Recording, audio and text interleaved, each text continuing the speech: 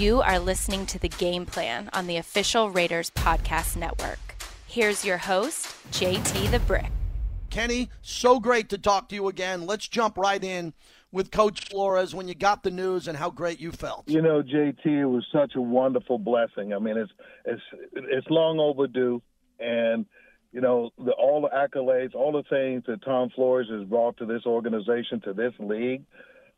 You know, he's finally being recognized. But you know what?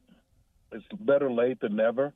But I mean, you know, because we still got Cliff and we got some other players. But you know what? I'm really happy right now. I'm happy for Coach, and I'm happy for the organization. Kenny King joins us. Yeah, Kenny, it's interesting to me because we'll get to Cliff and the judge Lester Hayes and Jim Plunkett, who threw you that legendary 80-yard touchdown in Super Bowl 15. But I like what you said. It's coming. Better late than never. Now, you've had an unbelievable life, and it's still going strong for a long, long time. And sometimes you have to wait, even if there's an injustice, for it to be righted. And I just think there were millions of people, not thousands, millions of people waiting on this news for Coach Flores. They were all invested in this decision. You know, you're absolutely right. I mean, because you know, you look at what Coach Flores brings to the National Football League. I mean, the first Hispanic, first assistant coach, first head coach, player. I mean, all the things that he's done, and it's not just for us. You know, the city of Oakland. It's not just for Las Vegas. It's not just for the Raider family. It's for America. You know, and I think that you know we're in a part in our life right now where we're needing some healing, and this was a huge healing for me, because I remember being at Coach's 75th birthday party out in Reno, and he says, and I said, Coach, this is a really nice party. He says, this ain't going nothing. Wait till I go into the hall. I'm like, I'm ready to go, baby.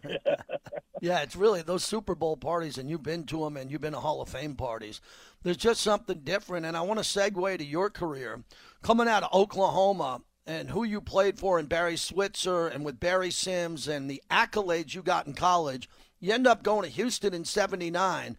But I want to talk about the move with Mr. Davis to come to the Raiders. What an arc in your life. If that doesn't happen, you're still the great Kenny King, and I'm sure you have a great career, but it's not as famed as playing for the Oakland and L.A. Raiders. Tell us how that deal happened and how you moved from Houston to the Raiders. Well, you know, it was the last day. It was the last day of the NFL draft in 1980, and I got a phone call from Bum Phillips, the head coach at Oak. You know, and he was telling me, he said, "Hey, things happen in life, and you know, da da da." I'm like, "Hey, what are you talking about?" He said, "We just traded you."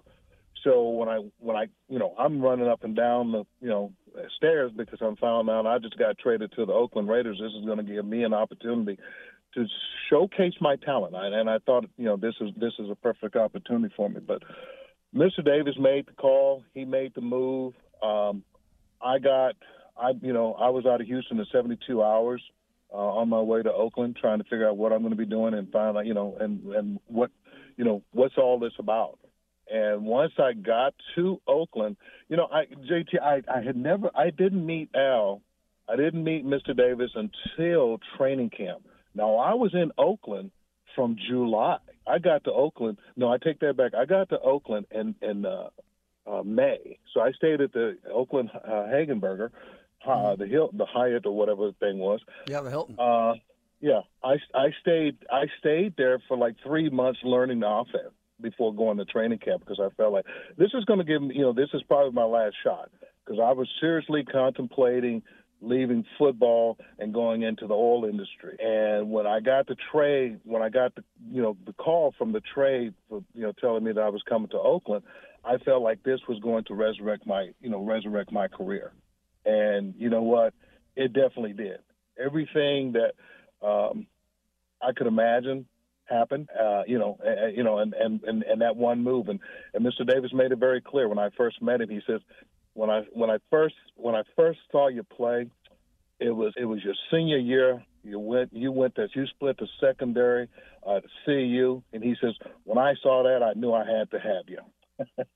Incredible. Mr. Davis's eye and the way he was able to look back and remember plays from high school to college, And those plays always come back to be the arc of this story about how Mr. Davis found the majority of his players.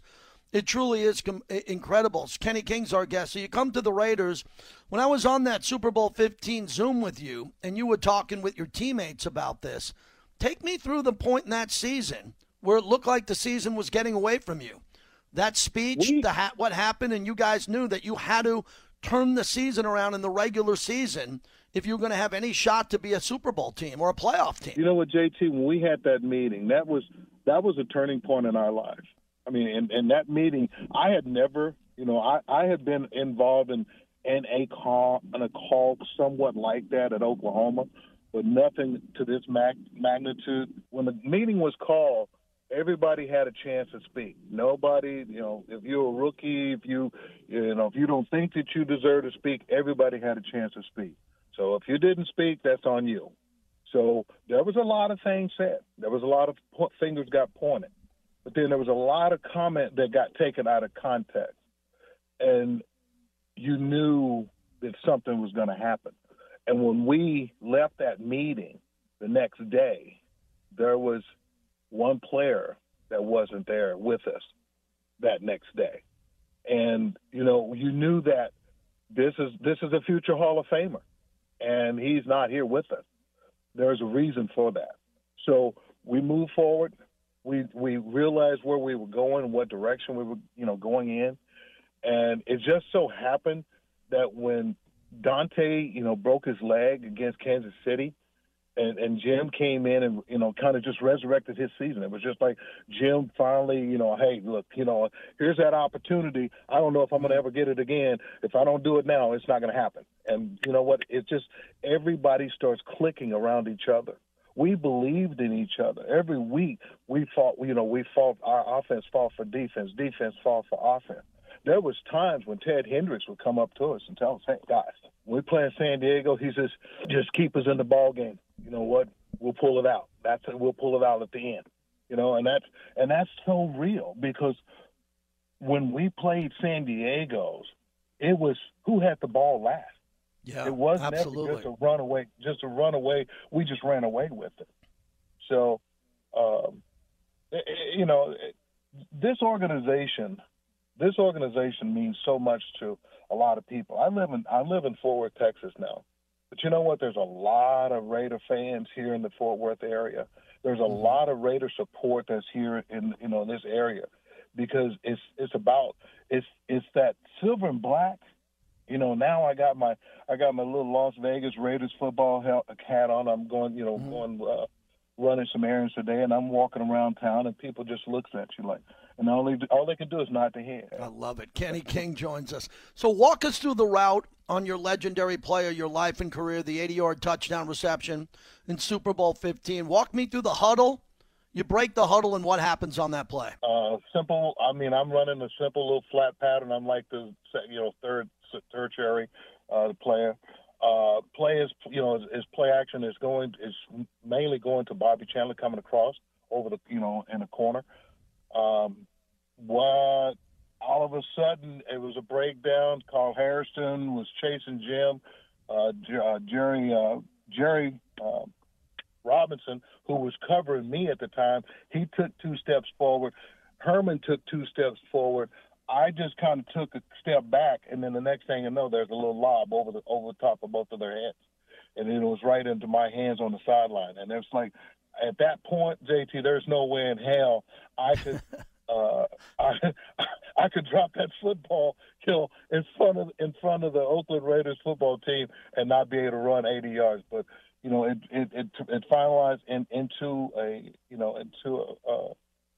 score, and it was a long run for the longest run, and it's a reception in Super Bowl history. And Plunk and I always talk about that. It's just like how he told me, he says, I wasn't going to throw it to you, but I thought that you just might be rejuvenated and catch the ball. Nice of Jim Plunkett. Kenny King. Hey, Kenny, lastly, you saw the Al Davis 30 for 30, right? I'm sure you watched that. And when you looked at it.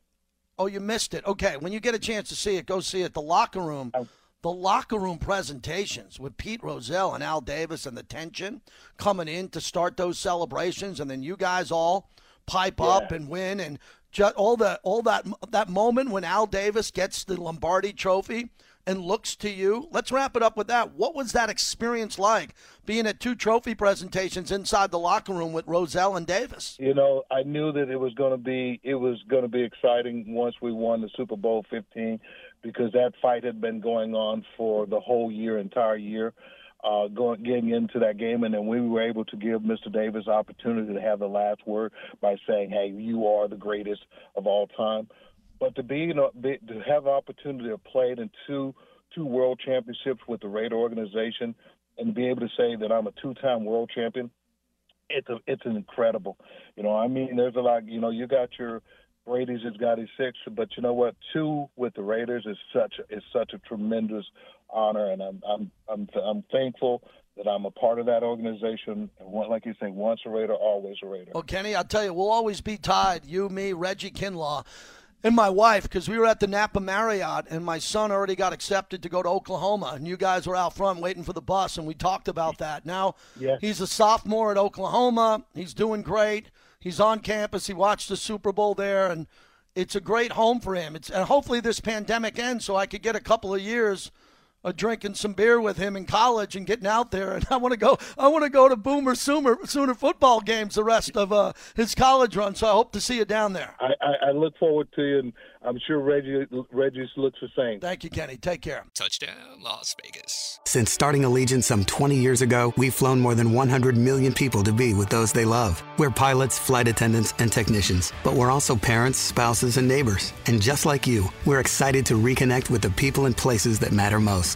That's why we're going the distance for health and safety, on the ground and in the air. Because the further we go now, the safer it'll be to go farther tomorrow. Allegiant, the official airline of the Las Vegas Raiders. Low fares, nonstop flights, only at Allegiant.com. Once a Raider, always a Raider. We welcome in Marc Wilson, 2-time Super Bowl champion with the Raiders, college football Hall of Famer, one of the greatest college quarterbacks of all time. Marc, good to talk to you. Thanks for coming on. Hope you're doing well. Yeah, thank you. Thanks for having me. Let's jump in. Before we get to your Raider years, looking back at your stats and what you were able to accomplish at BYU, really tremendous. You're thought of still today, after that 1979 season, as one of the greatest college quarterbacks of all time. How important is your college legacy to you? Oh, it's important. You know, I think it's important to all us guys who played. It was a great time of my life, great experience to play at BYU. You know, they were one of the first teams to really embrace the passing game, and I was fortunate to be there during that time. They had great coaches that could teach it, and they committed to it, and it was just a lot of fun to play in that system and to play for that school, you know, during that particular time in my life. And do you believe after that, too, the door had opened up for other BYU quarterbacks that came behind you, able to put up those aerial assaults? That system, for a long period of time, was one of the greatest offensive passing systems in college football history. Yeah, it was so much fun. And, you know, you're right. So many guys came and played. You know, Jim McMahon followed me, and Steve Young followed Jim, and Robbie Bosco came along, and they won a national title with Robbie. And then Ty Detmer came along and eventually won a Heisman Trophy for BYU. You know, it was just, you know, again, it was a great experience. It was a great system. They taught it really well. And, you know, if you learned it and got efficient with it, it was a system really where it was pretty much unstoppable. And that is just so much fun to play in that kind of a system. Walk me through the draft that year, because with the numbers that you put up in college, I would assume that you would have went, you know, round one, I believe, 15th pick overall, 1980, and then the Raiders come. How did that come about? Did you feel like you were going earlier than that? Did you have indications that you were going to another team? Can we get into Al Davis and how you came to the Raiders in the first round of 1980? Yeah, you know, it's kind of a funny story because, again, it was a different era, and I know it's hard to kind of relate because we have so much media attention around it now, and you have a draft day, and you have all that kind of stuff, and we didn't have any of that stuff back in those days. But you know, one thing that teams did sent out questionnaires to all the prospects, and I remember I got that questionnaire from, I think the time there were 28 teams in the NFL, and I got that questionnaire from 24 teams. One team I don't think I got the questionnaire from, never heard from, was the Raiders. And I think it was primarily because they didn't expect that I would be there at the 15th pick. And so they really weren't focused on, you know, having an opportunity to draft me. So when it came along that I was available, it was kind of a surprise to them and to me that I was in that spot. And I remember they called me and before they took me and said, "Hey, we're thinking about taking you. If we take you, how do you feel about that?" And I said, "Well, I'm excited to play in the NFL. If you take me, that'll be great." And sure enough, they took me. But I don't think anybody expected the Raiders were going to take a quarterback, much less take me in the first round in 1980. So what was it like? Marc Wilson joins us when you come in, the Jim Plunkett scenario, backing him up on the 1980 championship team, the politics behind being I wouldn't say a bonus baby, but an elite superstar college quarterback and coming in and understanding your role with so much upside when you came right into the league. Well, it's even different than that because if you remember in 1980, prior to that season, they traded Ken Stabler for Dan Pastorini. And Ken, of course, was a beloved guy, still is in Raider Nation, and for all the right reasons. So actually, Dan was the starter, and Jim backed up Dan, and I was this third-string guy behind Jim. And then, of course, in that year, we started out 2-2, and then we played Kansas City at home and lost badly. Dan broke his leg. Jim replaced him in the second half. We obviously lost the game, and everyone thought our season was over. And it's amazing what happened after that. We kind of rebounded. We regrouped. Jim played great. We got a little momentum. We got some confidence, and we qualified as a wild card team, and then we became the first wild card team to ever go through the playoffs and win the Super Bowl. And there were some great performances that year of guys. Jim, of course, played great, was the MVP. Rod Martin played great, had 3 interceptions in the Super Bowl. Kenny King was a guy that was traded for during the season, and Kenny was great. But I think the guy who had the greatest season was Lester Hayes. And I've said it. I think Lester had a year as a defensive back that's never been duplicated even to this day. Lester was truly phenomenal, and 1980 was at the top of his game. Marc Wilson joins us. So we had Kenny King on Monday, and he talked about that speech, the 2-2, then 2-3 speech, the closed meeting. What do you remember about that at that time as you're a young player in that room with all those legends and future Hall of Famers, and the season was on the brink early before you turned it around for that Super Bowl run? How special was that meeting? It was an amazing meeting. And, Gene was the captain. Gene Upshaw was one of the captains. And when I got there in 1980, Gene, his best years were behind him, but he still was a great player. I only mention that because, as I think about Gene's career, I really honestly think the greatest thing that Gene Upshaw ever did for the Raiders was what happened in that meeting, because there was a lot of crazy stuff in that meeting going on. There were guys who thought that we really weren't a very good team and, maybe we should just kind of pack it in and try again next year. There were guys that were adamant that, no, we had a good team. And Gene was absolutely adamant. No, we have a great team. In fact, Gene got up on the whiteboard and wrote 13-3 will still win it. And that would mean we'd have to win 11 games in a row, which we did not do, but we didn't finish 11-5 or 13-3. We finished 11-5. And I really maintain that it was because of how Gene handled that meeting, how he kept the team together through that turmoil. And like I said, in my mind, as great as a player that Gene Upshaw was, the greatest thing he ever did was in that meeting, because that changed things. That kind of going on from that year and winning the Super Bowl and then winning it 2 years later. We wouldn't have won it 2 years later if we hadn't have done that in 1980. And I think in my mind, it all goes back to that meeting and how Gene Upshaw handled everything. That's incredible. What a legacy Gene Upshaw had. What a great player. And you had a front row seat for all that. Marc Wilson's our guest. So, Marc, what's the big takeaway for you in your life with the expectations you had coming in, being a backup, then getting an opportunity to start, then sitting down again, getting moved on to another team or 2 teams? What was your journey like to you that you could tell our listeners about that really changed your life, coming from being a Hall of Fame college quarterback, a 2-time Super Bowl champion, but dealing with some personal ups and downs trying to play in the league? Yeah, it's funny because I've had a lot of years to think about that. And I do think about it from time to time, even, now, some, 40 years later, 30 years later. I guess the takeaway for me is, I always dreamed about being a professional athlete and getting a chance to play in the NFL, in particular, getting a chance to play for Mr. Davis and the Raiders was such an honor. And I finished up in New England, but that whole experience was such an honor. It was a great experience. It didn't turn out exactly the way that I would hope it would have turned out. But to be honest, I don't know that I would change much. I mean, I had someone ask me one time, would you change anything for the Raiders if it meant you didn't go to 2 Super Bowls with those teams? I said, no. Are you crazy?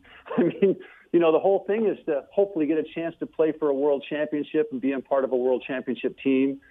And I was so fortunate to be a part of a couple of those teams, to be a teammate of such great players that were, there during that era. And I wouldn't change a thing. Again, it didn't turn out exactly how I would hope, but it was a great experience nonetheless, a great honor to play in the league and a great honor to play with those teammates of mine during those years. That's really nicely said, the fact that you don't want to change anything. Life's about going through life.